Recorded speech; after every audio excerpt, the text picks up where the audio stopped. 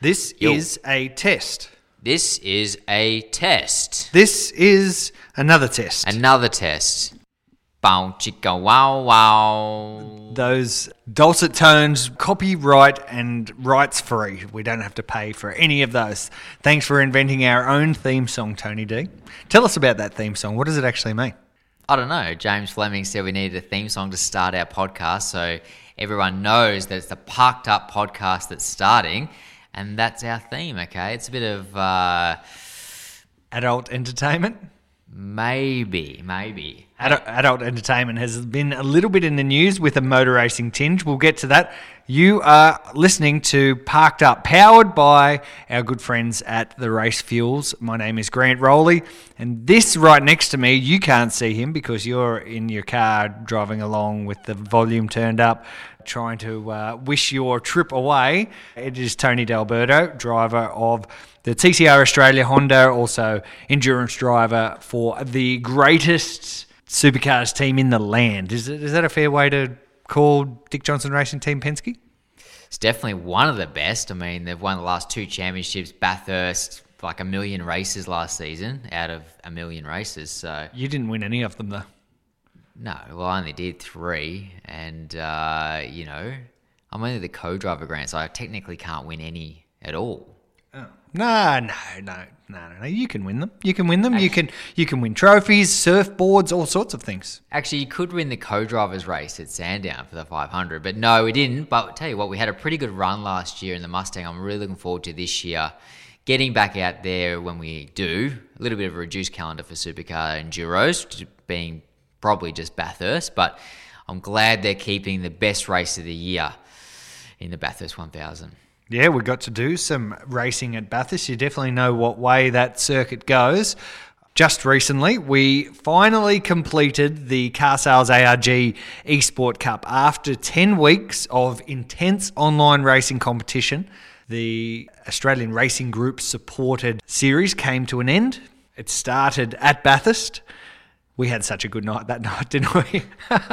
And it ended at Bathurst as well. But just this week, we had a 2-driver, 2-hour touring car race at Bathurst. It went really well. It was a great race. There was heaps and heaps going on. Real good entertainment, good Thursday night viewings, and a champion was crowned. But before we talk about the champion, your race, you finished 8th, you and Fabian Coulthard. Good job. Yeah, it actually turned out all right. The start wasn't great. I got involved in a crash with another competitor. I'm not actually sure who that was, but they had a crash, come back across the track and sort of had nowhere to go, cleaned us up. So it put us behind the 8 ball a little bit because we had to pit for repairs on the car, and then we were sort of out of sequence a little bit, but a late safety car brought us back into the game.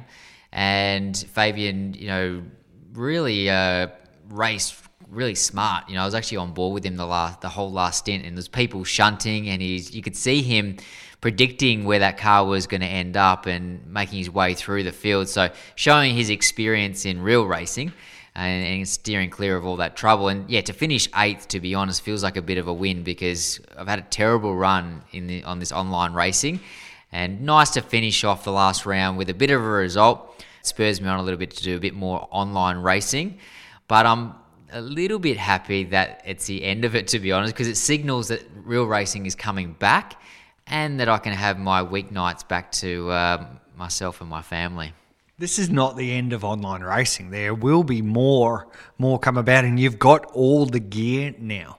And I know you started with no idea, but you've got a little more of an idea about this online racing. Do you reckon you'll do a little bit more, jump on with mates, enter competitions? What do you reckon? I definitely think I'm a lot keener for online racing, and I really want to love it, Grant. I really do, but it frustrates me so much. But I've got a little confession to make, Grant. Go. I put the simulator for sale this morning. Retirement already. 6 o'clock this morning, first job I did was put the simulator on a Sim Facebook page to try and sell my current Sim. Now I've got a really nice steering wheel with a Fanatec wheel, some amazing pedals from our friends at SimWorks. but I'm going to take them off and I'm going to put the original Hyper Stimulator steering wheel and pedals back on my rig, and I want to try and sell that off so I can build myself a much more comfortable rig. Whoa, okay, cool. So you didn't read the disclosure, but Parked Up, there can be no like free adverts. So our accounts people are going to send you a bill for that free plug that you've just given yourself. So you want to keep sim racing, but you're just going to get rid of some of that equipment and put that into funding the ultimate TD sim. Is that right? Yeah, sort of. I mean, I've learned a lot about sim racing over the last few months, and I'd like to build a sim that's a bit more realistic to what I normally drive and, seating position and all that sort of stuff. So the one that I have is almost like an open wheeler seating position, and I'd like to get away from that and maybe get a gear lever, and especially if we're not going to do a huge amount of running prior to the Bathurst 1000 or some of the TCR events. I could potentially use the online racing as a bit of a training tool, but I wanted a little bit more realistic of what I normally have in the real world. So that's my theory behind it. So yeah, that was the reason for putting the sim up for sale this morning. Already had a few bites, which is exciting, but hopefully a few of our listeners get in touch and maybe throw me an offer, and I'm open to negotiating. So I don't want to just get rid of it because I'm not desperate to, but the sooner I can sell it, the sooner I can move on to another sim. Tony Dealberto loves a deal. Absolutely loves a deal.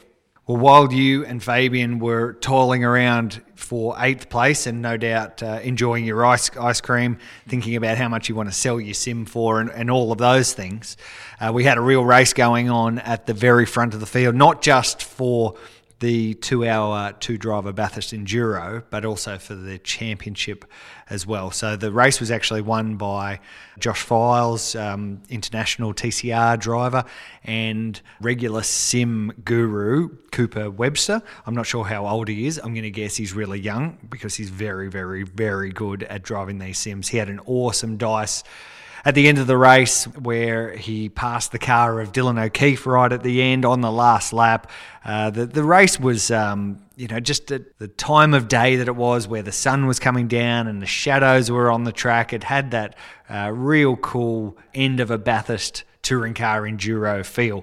So the race at the front was real good. But we also had a really, really tight race for the championship, eventually won by Jaden Ransley, Kiwi, races for TrackTech Racing, one of the New Zealand TCR teams.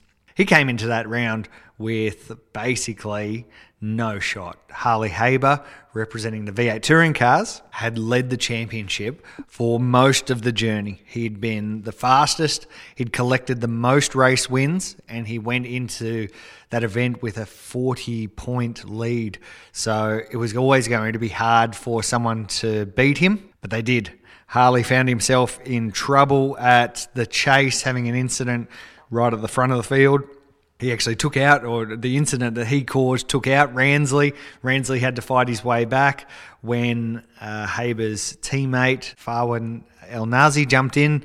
He was involved in an incident as well, which caused another penalty. It just didn't go Harley's way. He was certainly the fastest, but in the end, not the most consistent. Because Jaden Ransley, he didn't even win a race the whole season. He collected 0 race wins, but took home the biggest prize. Yeah, and that's really interesting. That consistency obviously worked for him, but I can't help but feel a little bit disappointed for Harley Haber. I mean, he had the pace, like massive, incredible pace all championship. He was the guy to beat, and he put together a really nice run. But it just shows you, though, in this online racing, it's really quite unpredictable and very hard to stay out of trouble. I mean, I found it a huge amount during my journey on online racing, and I'm very much a novice. He's a professional, so to speak, but it can bite you at times. And unfortunately, the night just didn't go to plan. At the end of the race, he actually came up behind Fabian, and Fabian commented about how he was going to let him through because he was so aggressive and throwing that car around. He was almost driving in pure desperation to try and get back close enough to get enough points to win the championship. So we let him go, and he sort of like parted the seas for us a little bit those last few laps. So a bit of a shame, but it's great for Jaden as well to win the championship, because he put together a great championship as well, and that's what it's all about. You can never ever say die, and you've got to keep trying, and hopefully it comes your way. So great to have those guys on board. A bit of a shame that an Aussie didn't win it. It was an Australian championship, but hopefully we see Jayden out here racing a TCR car in the future. Well, I did ask him that, Tony, while you were swanning around somewhere around the streets. I was doing some hard work for this great podcast, the Parked Up podcast, powered by Racefuels, and I gave Jayden Ransley a call to congratulate him on winning the series and see what the future holds for him in the real world. And on the line, we have the inaugural Car Sales ARG Esport Cup champion, Jayden Ransley. Congratulations. Yeah, thank you. It was cool to take the win there and take the championship last night with Andre driving as well, which was pretty cool. Obviously, good PR for me and for the series as well. But Harley had a bit of an average round, which played in our favour, and stoked to come out with the championship. Fourth in the race at Bathurst, but you had Andre Heimgartner in the car at the end, battling with the likes of Scott McLaughlin and a bunch of others. Were you a bit nervy sitting there watching it all unfold? Yeah, I was incredibly nervous. With Andre in the car, I sort of knew he was going to do everything right, though. So after halfway through, the goal was just to get home, really, with Harley being outside the 30. So, really happy, and everything ran pretty smoothly apart from a bit of a bust-up in the first half of the race. But, full credit to Brad, who was on the crew chief for the car last night, and he did a really good job and gave us all the right pit stop times to come in, so it was really cool. Yeah, so the 10-week ARG Esport Cup has come to an end, and we really enjoyed it. We enjoyed putting it on while we've been in this lockdown period, in the parked up period, without any real racing. You did extremely well, and you were very, very consistent, but you didn't actually take a race win throughout the whole 10 weeks. Yeah, correct. We didn't really get a chance at a race win, really.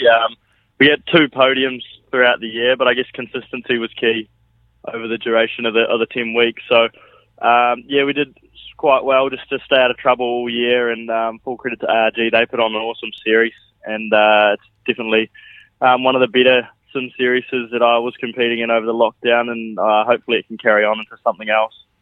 One thing that we were extremely impressed with, we started the season at Bathurst, and it was a bit of a crash fest. We ended the season at Bathurst with even more drivers in the 2-driver format, and the racing was really, really clean. Given that the field was made up generally of real-world racers, many of whom hadn't done too much sim racing, could you see the improvement amongst the pack as those 10 weeks went on? Yeah, absolutely. Even myself, going into the first round, having not much idea on what to do, it was cool to see at the end of the year that everyone had sort of picked up the game a bit and was going a lot faster and driving a lot cleaner. So even it was cool having the sim races in for the last round. Jackson Susel and Harlow and stuff, they were incredibly fast, but it's also good to learn off them. But yeah, hopefully this leads to something else in the future with TCR E-Series. It would be really cool. Well, TCR E-Series is one thing. What about TCR Real World Racing? Can we convince you to come and do more with Track Tech Racing, who you were representing, the New Zealand-based team, or maybe some other TCR Australia racing? What's the plan, and how can we get you in? Yeah, for sure. We're in talks with a few teams prior to the championship happening as well. So the plan would be to come over and do TCR Aussie, but obviously it all comes down to budget. So if we can string the budget together, I'm sure we'll be over there and giving it a red hot crack. But for now, we're just trying to get the budget together to go over there and get over there at this stage. So we thank Jayden for his time, and Tony, great to hear that you might actually get to race against him in the real world at maybe as early as Sydney Motorsport Park, if he can get a deal together to race in the TCR Australia Series. I don't know whether I'm excited about that or not, to see his form in the TCR car on the online racing.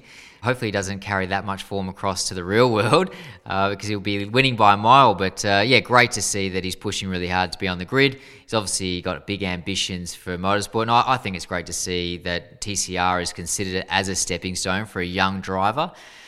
So we'll see what pans out. Obviously, it's a very hard road trying to find money to go racing, as we know, and at the moment, harder than ever.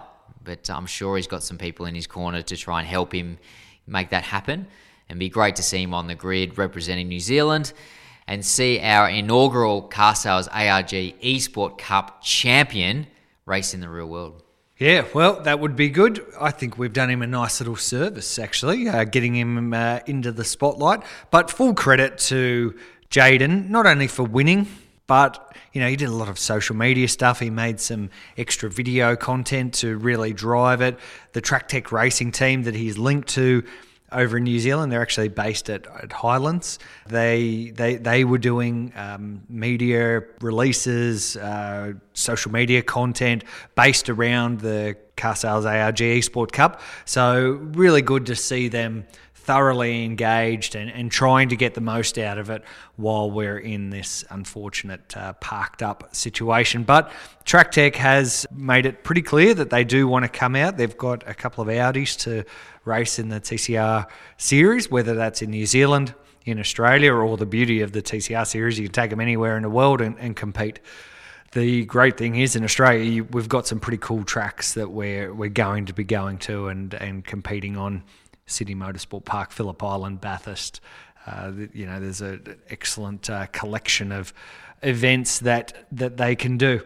So, yeah, awesome that Jayden did it. But now, Esport Cup's over and we get to focus on real racing. The first major race that we are going to get to see here in Australia is the return of the Supercars Championship. It will be round 2 of their series. It seems like a long time ago. We were in Adelaide Parklands burning around there. So Sydney Motorsport Park is the venue. One thing that has popped up in the news, Tony, over the past few days, a few weeks, is what formats they're going to run. So there's questions over, shorter races, longer races, no pit stops, reverse grids, lots of things. And of course, they need to produce the most entertaining product they can. They also need to be pretty mindful about the costs associated with it as well. So we're probably unlikely to see pit stops, which require extra people to come. So that costs a bit of money. But reverse grid races, very entertaining. We've seen that in the E-Series, where they have reverse grid races all the time and they have massive crashes and cars launched up in the air and Neil Crompton getting super excited about things and thoroughly entertaining. Not really a great environment at the moment. The world's financial position, not great to be tearing up race cars. So what's your take? What race formats do you think supercars should go for? I think they should definitely look at the short sprint style races to get the racing happening in this current environment. We don't have too many people at the circuit, so let's not introduce pit stops right now. Let's do short races, and to really spice it up, I want to see reverse grid racing. And I honestly don't think, Grant, that there's going to be more damage incurred than a normal supercar race. You look at it this way, the fast guys are the best, most talented drivers out there. They're coming through the field, so they should be able to make a clean pass to keep that damage cost down and, without damaging cars and all that sort of stuff and concern that teams have. Because right now, teams are literally going to be struggling to make the grid. And that's a fact. There's teams trying to reduce budgets, sponsors pulling out.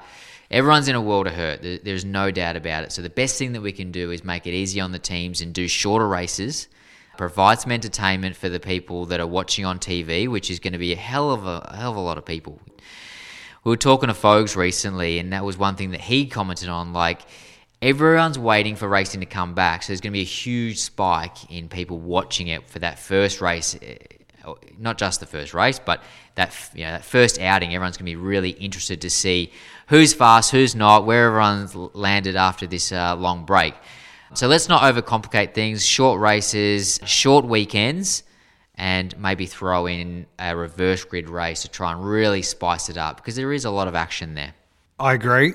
I thoroughly agree. I feel that supercars need to make sure they do their best to get that first race weekend in Sydney absolutely spot on, or as close to spot on as you can. You know, you have good car races, you have bad ones. You have good footy matches, you have bad ones. It always happens. For supercars' sake, I really hope that they have a good one regardless of whatever format they choose.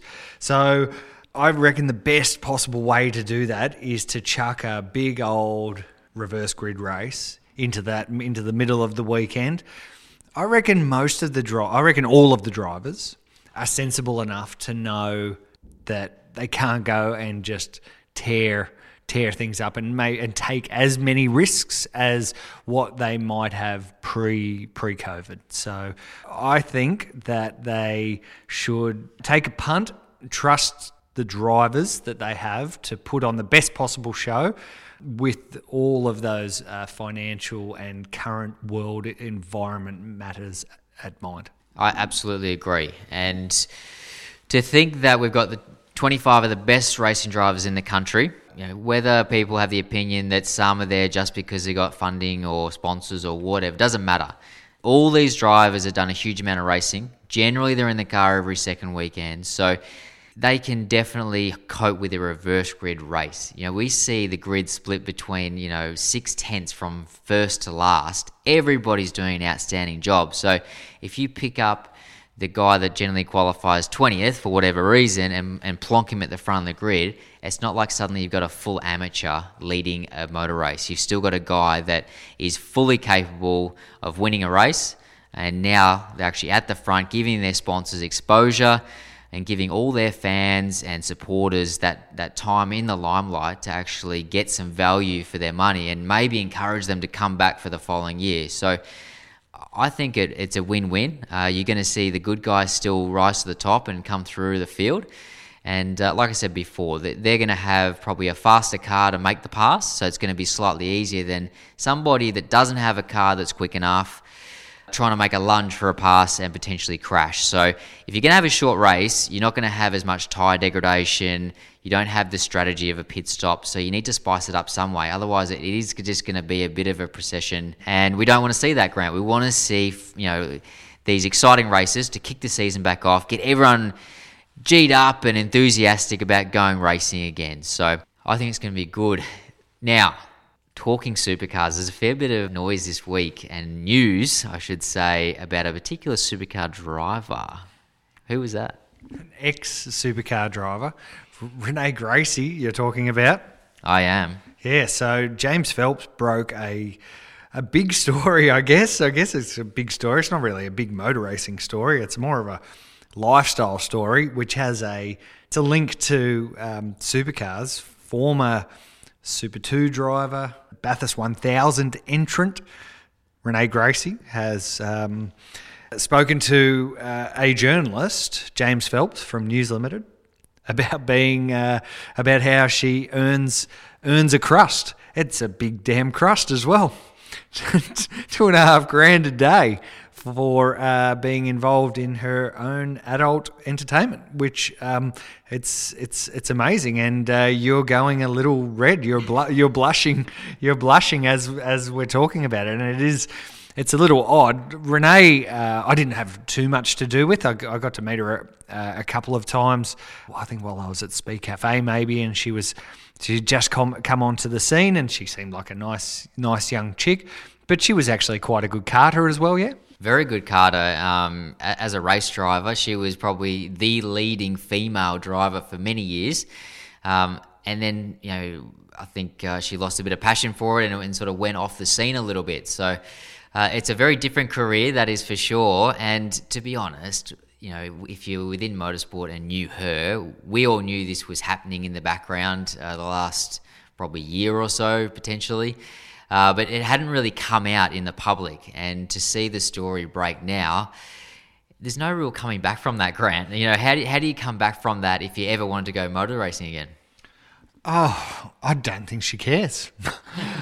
Looking at James's story, I really don't think she cares. She has found her new pit exit, and she is driving off into the distance. So good on her, and good on all the people who are making her earn a hell of a lot more money than what she or you or most other race drivers are ever going to earn. So press on.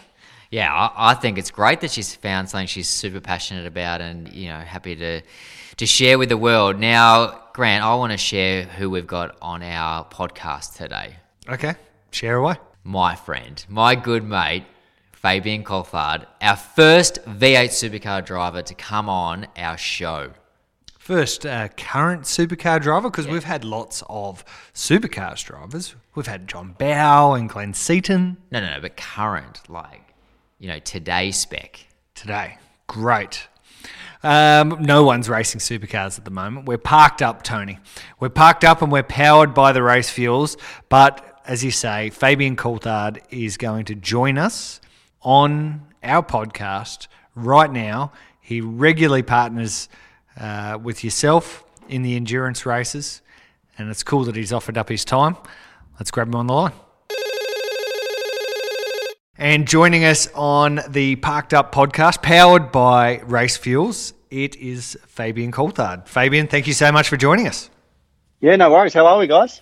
We're all going very well. Great to have you as part of the final round of the Car Sales ARG Esport Cup last night. You've been doing lots and lots of online racing, both with that 2-hour endurance race around Bathurst that we held last night, but also with the Supercars E-Series. Tell us about your online experiences over the past 10 or so weeks. Yeah, well, at the start, when it was all announced, I didn't have a sim at home or anything like that. So I was very green in the e-racing world. So it's been a fast process to, trying to get better, get more laps under your belt. Obviously, being a father of twins, I've become a lot more nocturnal in the recent weeks and getting up to the wee hours of the morning trying to get on top of the sim racing stuff. But it's been fun. I've enjoyed it. It's very frustrating at times in the sense that, you do all this practice, you feel like you're best prepared you can be for that week, and then you get crashed into in the first lap, and it's like, well, I could not do the practice and be here in this position anyway. So it's a bit of a trade-off, but I think it's definitely filled a void in everyone's sporting calendars, obviously with what's been going on and things like that. But for us, just looking forward to getting back racing. It's certainly probably the most frustrating thing I've ever tried to embark on, trying to get used to it, because I'm a complete novice, as you know, but trying to find that balance between family life and trying to learn a sim. It's much harder when you have a family rather than, you're a bachelor and just sitting on a sim the whole time. So I reckon we're at a fair old disadvantage, but you've been going really good in the supercar stuff. You've had a win, you've had many podiums. So really, for somebody that hasn't done a lot of sim work, I'd say that's pretty successful. Yeah, I'm going to take that as credit. It's one of those things where you don't know what to expect, but to come away with some results, like you say, podiums and a win is good. But it's definitely a technique to driving a simulator fast, which I'm still working out. And I think all those guys that have had sort of 8, 9, 10 years experience, you're going to do well to catch up to that in 10 weeks. So we've just tried to bridge the gap the best we could. Qualifying pace is hard work. Those guys that do sim racing all the time definitely have a knack to going fast. But my race pace has been good. In all the races, I've always been able to move forward past cars, things like that. But it's just that outright lap speed initially that puts you a little bit further back. Yeah, we saw that in the TCR race at Bathurst the other night. Obviously, I qualified the car and qualified poorly, but as soon as the race started, you could see that we had much better race pace than even cars around us, and we were able to progress forward. For me, the last 15 minutes though really felt like the last hour of Bathurst. It was quite intense. that safety car that came right at the end of the race put us back in contention. And then suddenly we're on the hunt, we're trying to get positions, there's cars coming from behind. It was a bit of fun, but I felt it had that sort of same feeling that we'd have in the Bathurst 1000 when we raced the DJR Falcon. Yeah, so this year, are you going to sit in the pits and eat ice cream as well, or what? I didn't tell you that at the time, did I? Nah, but I heard. Don't worry about that. No, it was pretty full on. I think I hopped in with an hour and 5 minutes to go, and you're giving me regular updates, 45 minutes to go, and I'm like, mate, this is taking forever. So, I think that last 15 minutes was pretty full on. Some guys that were coming up behind me were on a bit of a warpath and ended up turning themselves into pretzels, which was all part of our game plan. So, it was full on. Bathurst is a full on race in the real world. The last sort of hour, but the last 15 minutes. I think because the sim racing doesn't quite come as natural to us, I think it's probably a little bit harder than the real thing. Oh, no doubt about that. Now, let's get off online racing for a moment. Tell us about your COVID time. Obviously, you've been spending a bit more time at home, but you guys have been really busy at the workshop. So it's not like just because you haven't been going racing in the real world, you've still been spending a lot of time with the team, helping promote sponsors and, making sure everyone's happy for when we do go racing again. Yeah, that's right. It's unfortunate that we haven't been able to go racing, but there is light at the end of the tunnel, and at the end of the month we'll be back at Sydney Motorsport Park doing the real thing, which is very exciting. But in the short term, it's sort of been close to 2-3 months where we haven't been in the cars racing, but obviously we're still supported by iconic brands. They still need to be looked after in certain manners to promote their brands and their companies. So we've been doing a lot of stuff in a video sense, lots of videos for all our different partners to try and keep them happy in this period where we're not racing. We can't wait to see real racing return. It's only a couple of weeks away. There's no quite clear idea of what the race formats might be, and I think that's a question a lot of the fans are hopeful or looking for. What do you think the formats might be, or what would you like the formats to be for our return to racing?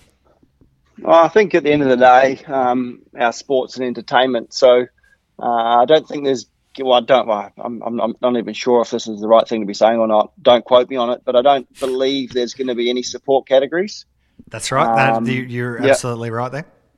Yeah. So obviously we need to keep the entertainment levels up and keep the crowds engaged for the period of time that we're on track. So my visions will be short races, crash fests, minimal time to fix cars in between races and things like that. So I hope there is pit stops, and we do have a race where there is some deg and there's potentially an overlap to try and create some action that way rather than just have short races. But who's to know? Time will tell. I'm sure there's plenty of meetings been going on between now and the last few weeks to try and get a bit of a handle on what we're going to do.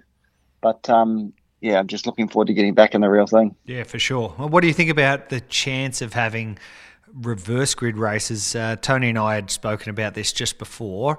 It seemed to be off the table. It might be back on the table. Where would you like to see it fit in? Does it have a place to fit in? Do you think we can thank E-Series for that? Well, hopefully we just don't have as many cars floating into the sky as we saw with some of those reverse grid races. No, exactly. But no, I think we obviously need to, like I say, keep the audience engaged, and if it means that we do reverse grid races to provide some action, then so be it.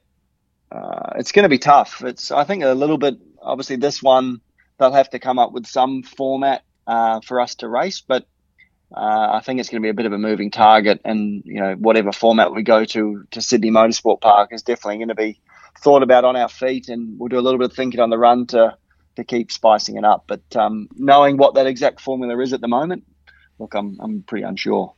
Yeah, well, the best thing will be to have cars just back out on track. They can do single lap time trials if they like. I'm sure everyone will be happy just to be back in the seat and entertaining the fans. Tony and yourself are obviously co-driving in the number 12 for the endurance races this year, which you guys have done in the past as well. Not only for DJR, but you also co-drove together many moons ago in the Tasman motorsport era. There was the mid-noughties. It was 05, 06 from memory? 2005. 2005. There you go. Tell me your first meetings, your first introductions to my friend Tony D here. All right, that's racking the brain. Setting me up It's many big time. Many years Big ago. time. Probably hasn't grown any since then. Probably still the same height. But Yeah, you put him on the spot here big time. orange, white, and blue team uniform. I remember. Yeah. GMAT. Yep. GMAT. Yeah, that GMAC, right? yep. Yeah, GMAC. There you go. But yeah, it was just like a little baby faced kid, like we all were. I actually remember when we first met for that Tasman gig, and I was picking you up every morning in my V6 Commodore Ute to go to the circuit. Was it black? No, I think it was white, actually. Oh. I thought I was colourblind. Memorable. No, it was good to share the car back then, but interesting point though, Grant. I carry a massive booster seat now to share with Fabs, but back in the day, we actually had our seat on sliders. So, and the guys set the slider up, so the seat went up on an angle and it'd lock out at the forward point so I could reach the pedals and everything. And obviously, I could still actually drive it with the seat all the way back. So when I came in pit lane, I'd pull the seat back. It was really easy to get out and get back in. But they don't allow that anymore. What's changed? Well, they don't allow that anymore. So I got this massive booster seat, as you call it, the Taj Mahal. Wait, let's go a little bit further to this booster seat. Right, this booster seat's been with Tony for a few years now. Yeah, 4 years. And each round we go to, I try and get a ridiculous sticker made of Tony. Yes, And we've got quite the collage now on the back of his seat insert. we do. Is one of them in a bikini? Was I supposed to say that? Yeah, No, we need this for Yeah, our good, social. yeah. We need this for the Parked Up Facebook page. We need some of this Oh, mate. content. We need to talk You've got- offline. Thank you. There's plenty of dirt here, don't worry. Well, Annie Mae, my sister, was the first one to sort of stitch me up there. You got in contact with her, didn't you? Yeah, well, somehow I got the original one. Yeah. I think that come through Josh Silcock, the original photo. Yep. And then Annie jumped on board. She was like, if you need any more ridiculous photos of Tony, I can supply these. And it's just gone from there. So every time I hop in the car, there's a new photo somewhere that is, probably take me by surprise. Like I don't know exactly where it is. It's not always on my seat. It might be hidden somewhere. And then, I'll pull my helmet off, cover off or something, and there it will be. Yeah. All right. So I've got one question for you, though. All right. Now, this is a bit cheeky, and I want you to give as much banter as possible. Best co-driver? Tony D'Alberto. No, aside from me. Well, no, seriously, I wouldn't have had you back for so many years if I didn't think you're any good. Oh, But one guy that has done very well out of me, dollar per lap, is Craig Beard. oh, really? Tell us that story. Yeah. Well, Bathurst 2010, well documented. He Oh, didn't yes. really do any laps. True. You know what I mean? Yep. And then the year before that, Bridie crashed into me on lap 13. So he's really done not many laps, but got paid in full. So that's pretty impressive. That is impressive, actually. But we all go there for results, and I'd happily do the laps to try and earn those dollars. A bit of a reduced calendar this year, later in the year, obviously for enduros, with potentially only one enduro looking to be just Bathurst. That's a little bit of a shame, but at least they've kept the best enduro still going there in the Bathurst 1000. So I'm looking forward to joining you again for that. We've got a little bit of unfinished business, especially from last year, but we've been on the podium before, so there's no reason why we can't get that podium again this year. No, that's right, Tony. So obviously we'll be working hard prior to that to make our cars as good as we can over the duration of the Bathurst event. But yeah, I think there's no reason why we can't be on the podium again. So same old story, keep out of trouble, be there for the last hour, and that's when the race begins. But it should be a lot of fun. It's good that they've kept Bathurst on the calendar for this year, obviously with what's gone on and everything like that. So yeah, hopefully, my hope is that they announce more co-driver events between now and Bathurst, which that would be nice also. Tony is sitting here shaking his head violently. Nodding. So how do you think doing the Bathurst 1000 potentially without any fans on the sidelines will be a little bit of an odd feeling? What's your take?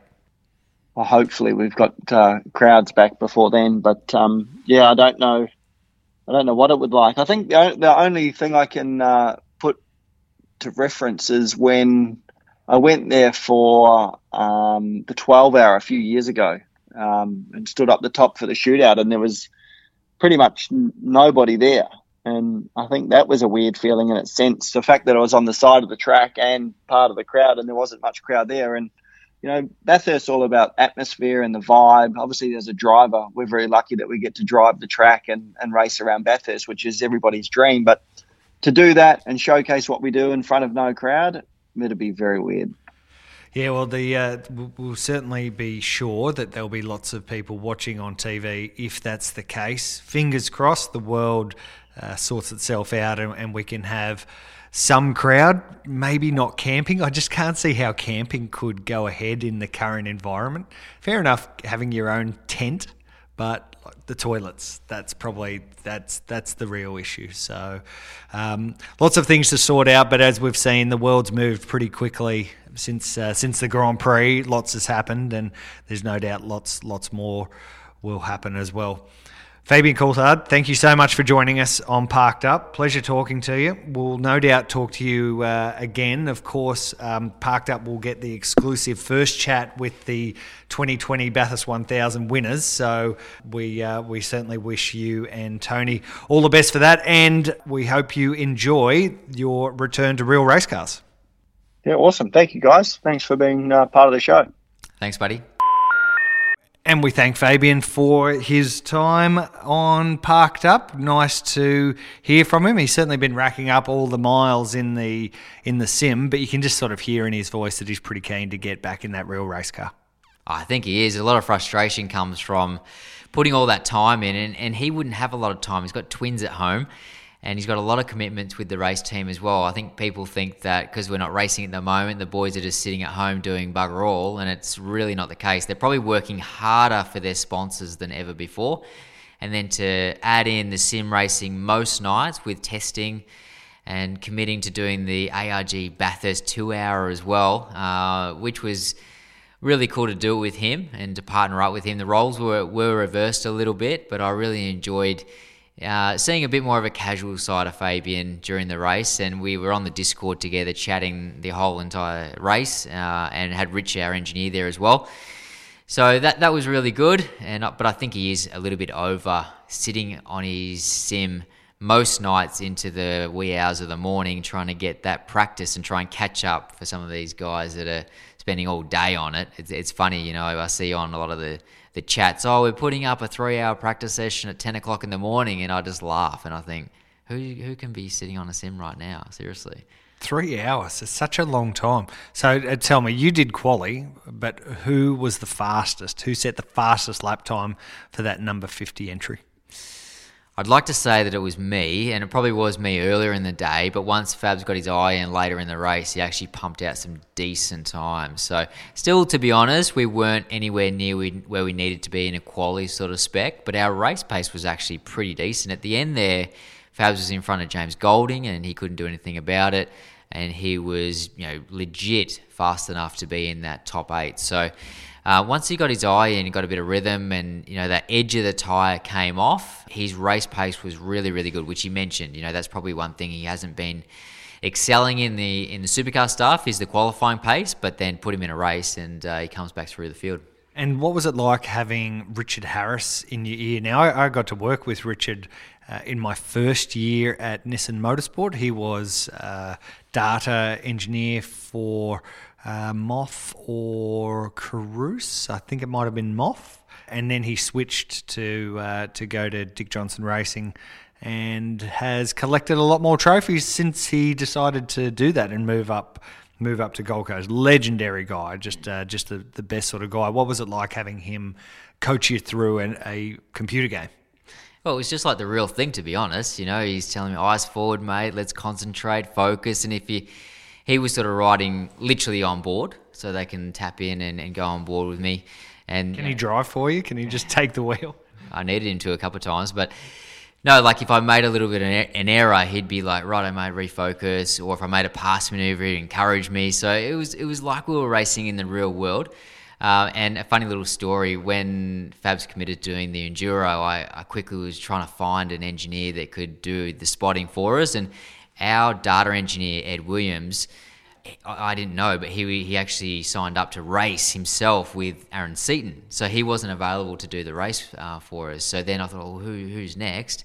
And Rich was available. So we booked him in, and then Scotty McLaughlin got confirmed with Ben McMillan, and then all I got was a text from Scott saying, F you. And I said, oh, what's happened? What's wrong? And he goes, oh, you've taken my engineer for the Bathurst 2 hour, you bastard. No, that's cool. It just blows me away that there's so much detail goes into it with having an engineer and doing those sorts of things. It's just a damn game.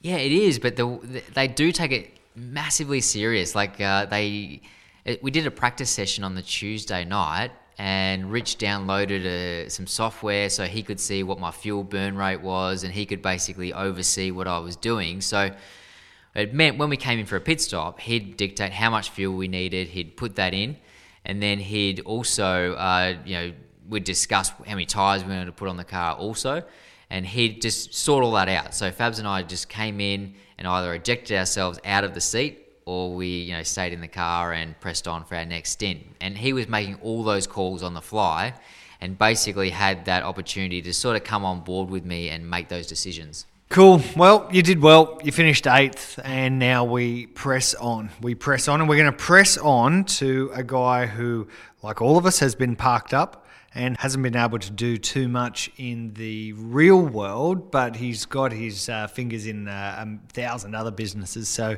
I have no doubt he's been keeping busy. We'll ask him ourselves. His name is Trevor Schumacher. He's the Michelin man, not Bibendum. He's not the guy who dresses up in the big suit. He's the guy who you see servicing all of the TCR Australia teams, Porsche Carrera Cup, amongst all of the other categories that Michelin supply tyres to. So Tony, without further ado, Trevor Schumacher from Michelin Australia. We're grabbing him on the phone. And joining us on the Parked Up podcast, powered by the Race Fuels, it's Trevor Schumacher of Michelin fame. Trevor, thanks for joining us. No, that's good. Good to catch up, guys. Now, it's been a weird old world over the past few months, and not too many tyres being put on race cars over the last little while. Just give us a bit of insight into your COVID-19 story. Well, I mean, like I'm sure the same as you guys, we were all at Albert Park, and we had 2 trucks there and sort of a program on the Thursday, and then on the Friday morning, all the TCR cars were lined up ready to go, and then there was silence, wasn't there, the rest of the day, and then by lunchtime or after lunch, we started packing the trucks up and we moved them out, and basically we've done nothing since then. I look after a program in New Zealand as well, and all the endurance races in New Zealand have been pushed back. And then the week after the Australian Grand Prix, I look after Carrera Cup Asia, and then the Vietnam race got cancelled. So our containers up there are all sort of put on hold, and so at the moment we're sort of treading water on all 3 fronts, really. It's definitely been a weird time. I know that the Michelin race tyres is just one arm of a myriad of things that you do, but just a bit of an insight for us into what happens with the tyres, the production that you had committed to. I can only imagine there's a lot of those round black things sitting in a warehouse somewhere collecting dust, waiting to go racing.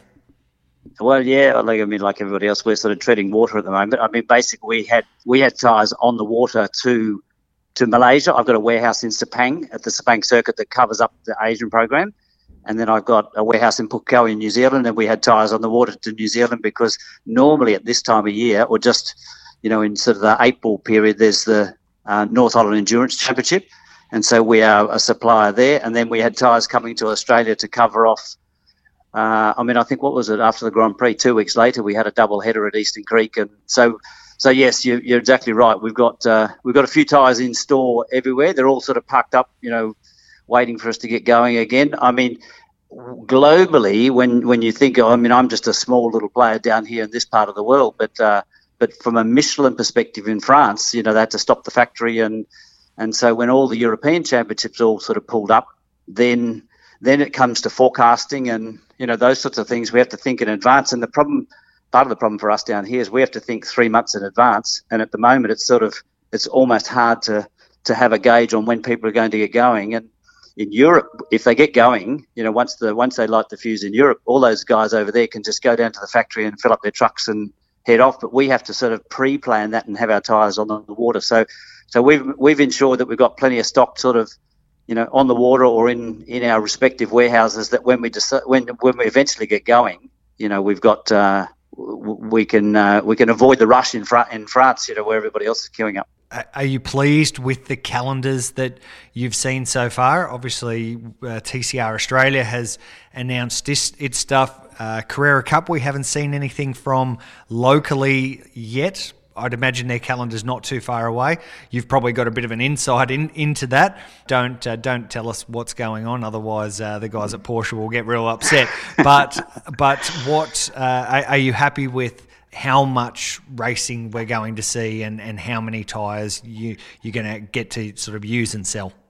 Oh, look, I think being in the business for as many years as I have, what this year's about is just trying not to burden people too much. I mean, just getting the wheels rolling again and, getting people participating. Obviously, quite a few people will be impacted by what's happened and, cash flow and all those sorts of things. So we just need to, I think, get the wheels rolling and not load everybody up too much. So a slightly smaller program for the second half of the year and get everybody rolling again. And then hopefully on, for us that, 2021 can, be back to somewhere where, we might have expected to be this year. So I think Porsche, all I've looked at the various calendars, the supercar calendar and what have you, and I've got a bit of an idea where they possibly could go, because again, I sort of had to forecast and stab in the dark a little bit, but I imagine, they'll get the ball rolling soon and then we'll be there to service that program.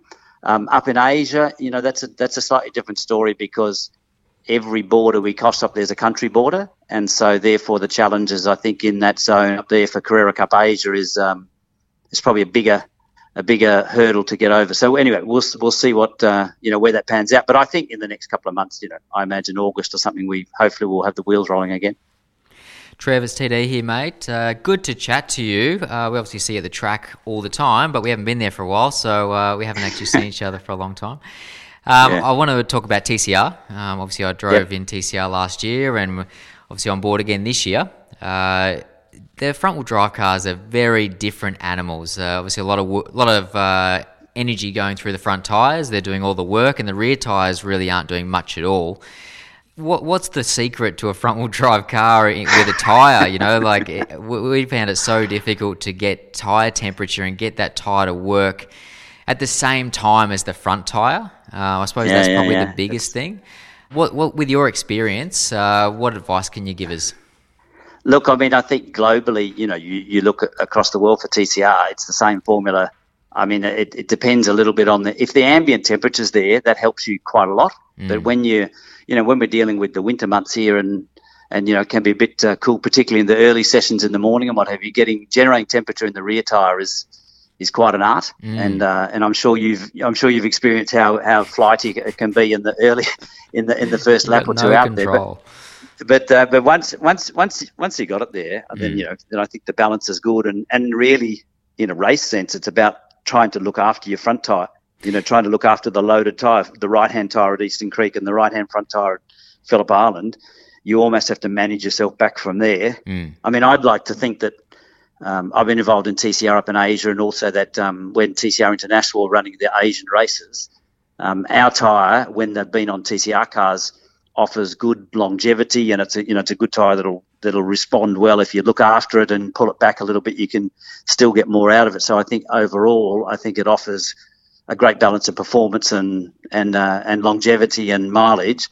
But as you know, they can be quite fragile, and if you overload them and particularly if you get an impact or something, or if you pick a curb on a front tyre when they're already at the 11th hour, then it's you can damage one quite easily, and that can be the end of your race. As I think if I remember rightly, last year you probably experienced that once. Hopefully only once. Yeah, no, I was actually quite lucky last year. I didn't actually have a DNF, but we actually saw in practice at Eastern Creek for the first round, I blew a couple of tyres. I think we're running too much camber or something like that, and being a bit too aggressive with the front setup. And that's a big learning experience. But that was the biggest trick for me last year, trying to get my head around, especially in qualifying. You've got this front tyre that's almost ready to go straight away, and a rear tyre that isn't ready to go at all. So having that confidence to lean on the tyre and trust that it's going to be there in those early laps, you just can't. And I've said this before on the podcast, and David Wall gave me some great advice when I first drove the TCR car. He said, when you think that rear tyre is ready to go, it's not. And he's so right, because you sort of go, I think it's there, and then you throw it into a corner and it just flat slides on you, and you're facing the other way real quick, and they go around very, very quickly. Tony, I'm not sure. Did you try? I know that some of the guys were doing the front to rear. They do a lap or so, and they sort of do a little bit of that in the qualifying. I remember even if we go back to Super Touring days, which is where we were dealing with a lot of front wheel drive cars there.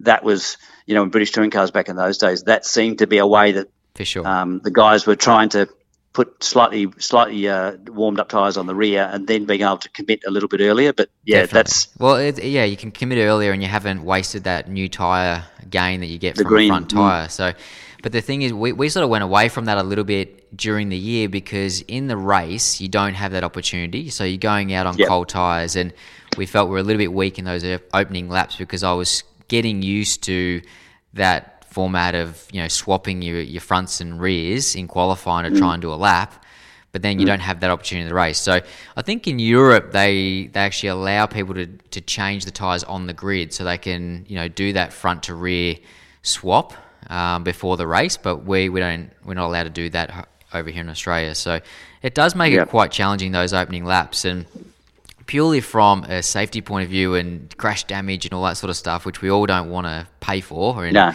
have to face, it would be nice to get a little bit of temperature in that tyre before we actually go racing in a group, in a pack, and everyone's fierce trying to make passing manoeuvres. So, but I do have one question for you though, and it's just maybe a bit of a rumour from last year. I heard that Will Brown had softer tyres than everybody else.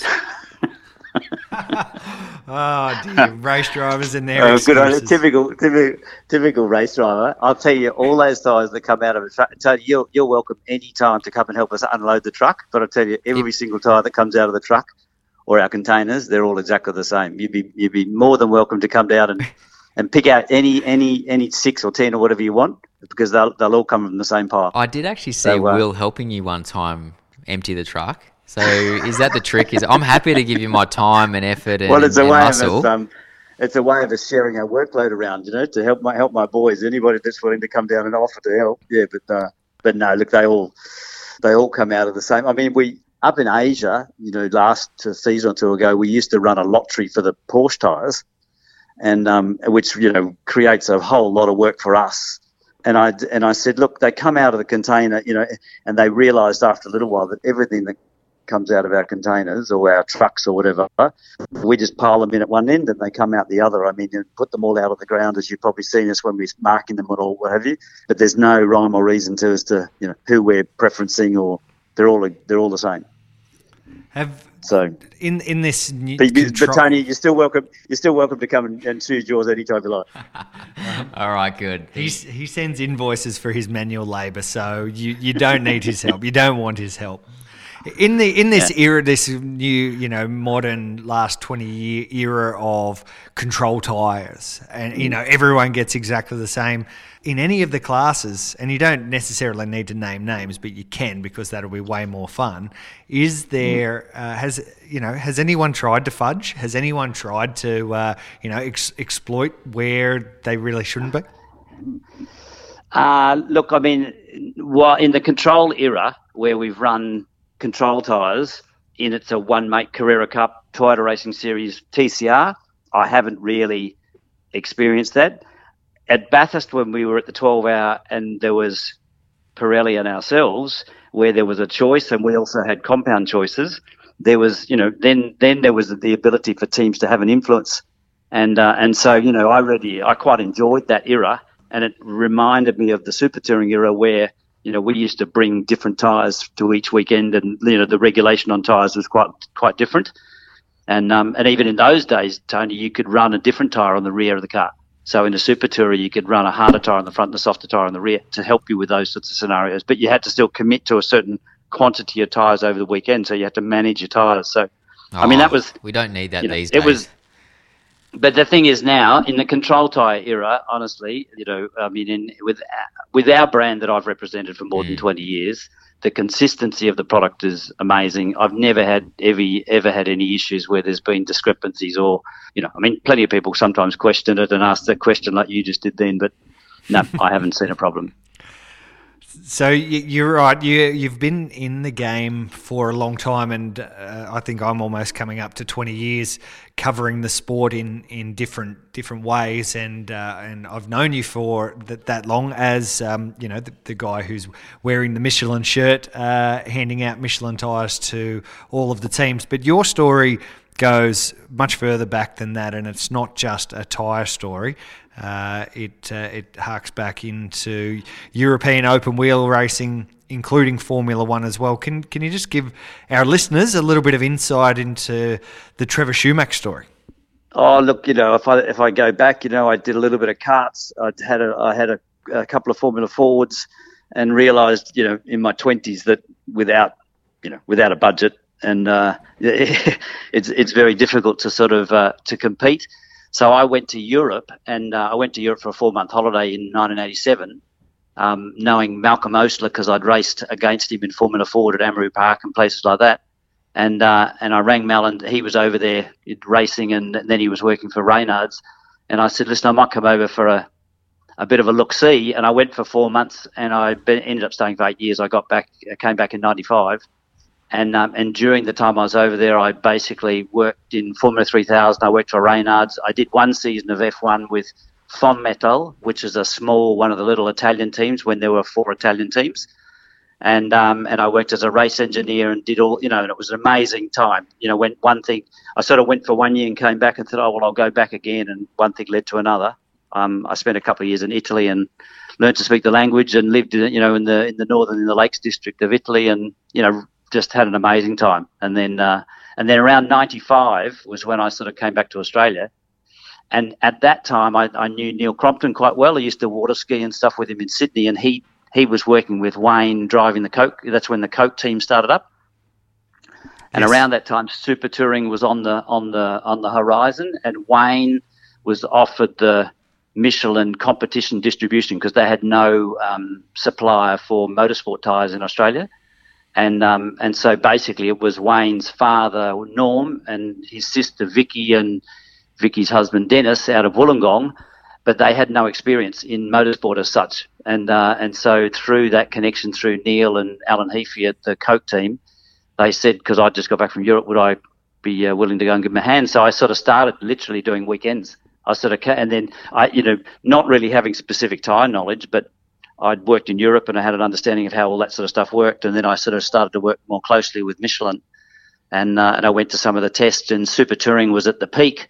And we had quite a lot of French guys coming out in that sort of, heady period in the late, when was that, 97, 98, when Super Touring was really strong. Yep. and then Carrera Cup started in 2003, and and away we went. Wayne, around that time in the early 2000s, Wayne, I think, was focusing on his young fellas motorcycle racing and what have you, and he ended up relinquishing the distribution, and Michelin spoke to me and said, could I take it on? So then I went to New Zealand with it, and here we are 20 years down the road, and I'm the man for in this part of the world. I sort of look after their Asian Le Mans and Carrera Cup Asia, and have trucks in New Zealand. So, yeah, it keeps me pretty busy nowadays. And not only doing the tyre stuff, but also running teams as well. Tell us a little bit about that. When I got back from Europe, I was doing a bit of freelancing because I'd worked in 3000 and worked with Reynard Cars and 3000 Cars. I looked after, I linked up with Simon Hardwidge, and we ran Jason Barguana and Scott Dixon in the Formula Holdens. And then young Paul Dumbrell, when he was 15 or 16, I sort of looked after him in his days when he drove Formula Holden, ran all those cars, and that was great fun. We went to New Zealand, and then in early, I can't remember what it was now, when Toyota Racing Series started in 2003, I think we became the supplier of that program, and I bought a car in 2007, and then I ended up running a team, E-Tech Motorsport, and I ran up to 5 cars through, I don't know, to about 2015, and more recently, Bruin Beasley has taken over the team that I was running, and it's now called M-Tech, and so he's one of the 4 teams in that Toyota Racing Series. So I've been linked to the Toyota Racing Series, which I think, it is amazing. It's the best championship in this part of the world for junior open wheel. The quality of the drivers and everything we've had through there has been amazing. So I'm really close to that program over there. And now I ran that off the back of my sort of, motorsport tyre sales in New Zealand. So, yeah, no, I've loved all that involvement with the cars, but now front and centre, I've got the tyre programs really where my main focus is. So selling tyres and managing that tyre program, or running race teams, what's the one you get the most enjoyment out of? Oh, look, it's, I still pinch myself to represent a brand like Michelin. I've been extremely fortunate in the world of motor racing. When you pick certain brands, Michelin's an amazing brand to be associated with. So I'm very proud to have that opportunity to look after them and represent that brand in this part of the world. I do love the race car stuff. I do love the, running the teams and trying to, find the drivers and find the money and what have you. But the reality is I've sort of had to push that to the side because, what I do with Michelin now is, it takes up all my time and my focus. And so that's where my effort is at the moment. But yeah, I do love the race, the actual racing side of it. And one final question. Bibendum is the Michelin mascot that you'll see running around the paddock. Have you ever had to jump inside the suit to satisfy some marketing and promotional But he's things? real. There's nobody inside him. He just turns up on the podium and things like that. There's a massive exclusive for us. Look, there's probably been times when I've, I remember in Malaysia, one time they needed someone, and it was like being inside a sauna. You could only be in there a couple of minutes, 10 minutes or something, and you were. But what an amazing icon he is. What's he now? Must be about 110, 112 years old. One of the most recognisable brands in the world, and yeah, no, it's like I said, it's an amazing opportunity to represent a fantastic brand. Well, Trevor Schumacher, it's been a pleasure having you on Parked Up. Thank you so much for telling us a little bit about your story, past and present. And both Tony and I really look forward to seeing you back at a real racetrack sometime real soon. Yes, we'll just have to keep our distance, I suppose, when we catch up again. We'll have to see you from a distance. No, but looking forward to it. All right, this time. Thanks very much, Tony, mate. You're welcome to come over and help us unload the truck when we get there. I'll come and find you. I might be hiding. See you, mate. Thanks, mate. And we thank Trevor for his time delivering some cool stories about past, present and future in his world. And I reckon he's actually going to hold you to helping him unload that truck. I'll happily do that, and I'll have like a little tool to see if any of those tyres are softer than any of the others, and I'll put them aside for my Honda-supported TCR Civic. because I'm sure Will Brown had softer tyres than everyone else. He dominated last year, and I want to dominate this year. So, no, all jokes aside, I don't believe that at all. But it'd be nice to get a little bit of a gain, and it was nice to speak with Trev there and just sort of pick his brain about front-wheel drive cars, because they're just so different than the rear-wheel drive and require such a different strategy on your tyres. So I didn't really know anything about his history, to be honest. So that was interesting to find out what his past. And I actually knew him from Simon from Visa Global Logistics. So when Visa used to sponsor my car, I had a little bit to do with Trev back then. So I knew he had that relationship many years ago. But I didn't know any of the running race teams or anything like that. So it was really insightful to learn from Trev today, and he was a good chat. He's done lots. He's been everywhere, and he's got his little fingers in race teams and doing the Michelin stuff. And awesome to hear someone so proud and passionate about who they work for. He's been working for them for 20 years, 20 plus years. So to be proud to wear that shirt and represent that brand and look after the customers that he's got, then, that's, you're always going to go and want to do business with that sort of guy. And, when we started this podcast, he was definitely one of the ones that I had on my list that I thought we definitely need to speak to him. I knew he had a long history in the sport. Cool to see how deep it was. I didn't actually realise that Wayne Gardner was the one who originally brought the Michelin deal into Australia to supply race teams with tyres. So kind of cool there, and just top bloke as well. Absolutely agree, Grant. Now let's move on, because I'm wearing a special jacket today. And do you want to tell the listeners what I've got on? Yeah, you're wearing a Red Bull Honda Scuderia Toro Rosso jacket, which I have no doubt you did not pay for. No. I didn't pay for it, no. And this is the jacket that we're giving away. We've given it away. We gave it away last week. It was a very popular prize on the Parked Up Facebook page. You can find it at facebook.com/Parked Up Podcast. We gave that away, so we're just about to send that off, and now we're going to announce who won this week's prize. This week we were giving away a Race Fuels hat. Now, if you've been hanging around the back of any Australian motorsport pit garages, you'll see the Race Fuels guys running around and servicing all of the teams with their fuel requirements. Of course, Tony, this podcast is powered by the Race Fuels, and they've donated one of their very, very special hats that James Golding actually on the Facebook page gave us a couple of photos sporting his dashing hat, headwear. And we're going to give that away, and we're going to give it to a guy whose name is John Zabo. Congratulations, John Zabo. You look like a panda in that little photo that you put there, and you are going to soon be the proud owner of a Race Fuels hat. So congratulations. Thanks for following our Facebook page, facebook.com/Parked Up Podcast. Of course, we're powered by the Race Fuels, and we thank them for that hat. Okay, no, before we go though, I'm going to do my 25 push-ups. Yeah? Perfect. Tony has been doing his 25 push-ups as part of the, 25 push-ups in 25 days. And here he goes. He's going to do his 25 push-ups in 25 days. And with that, we are going to say goodbye as he pushes his body to the absolute limit. Thanks for joining us on episode 12 of Parked Up, and we will see you next week.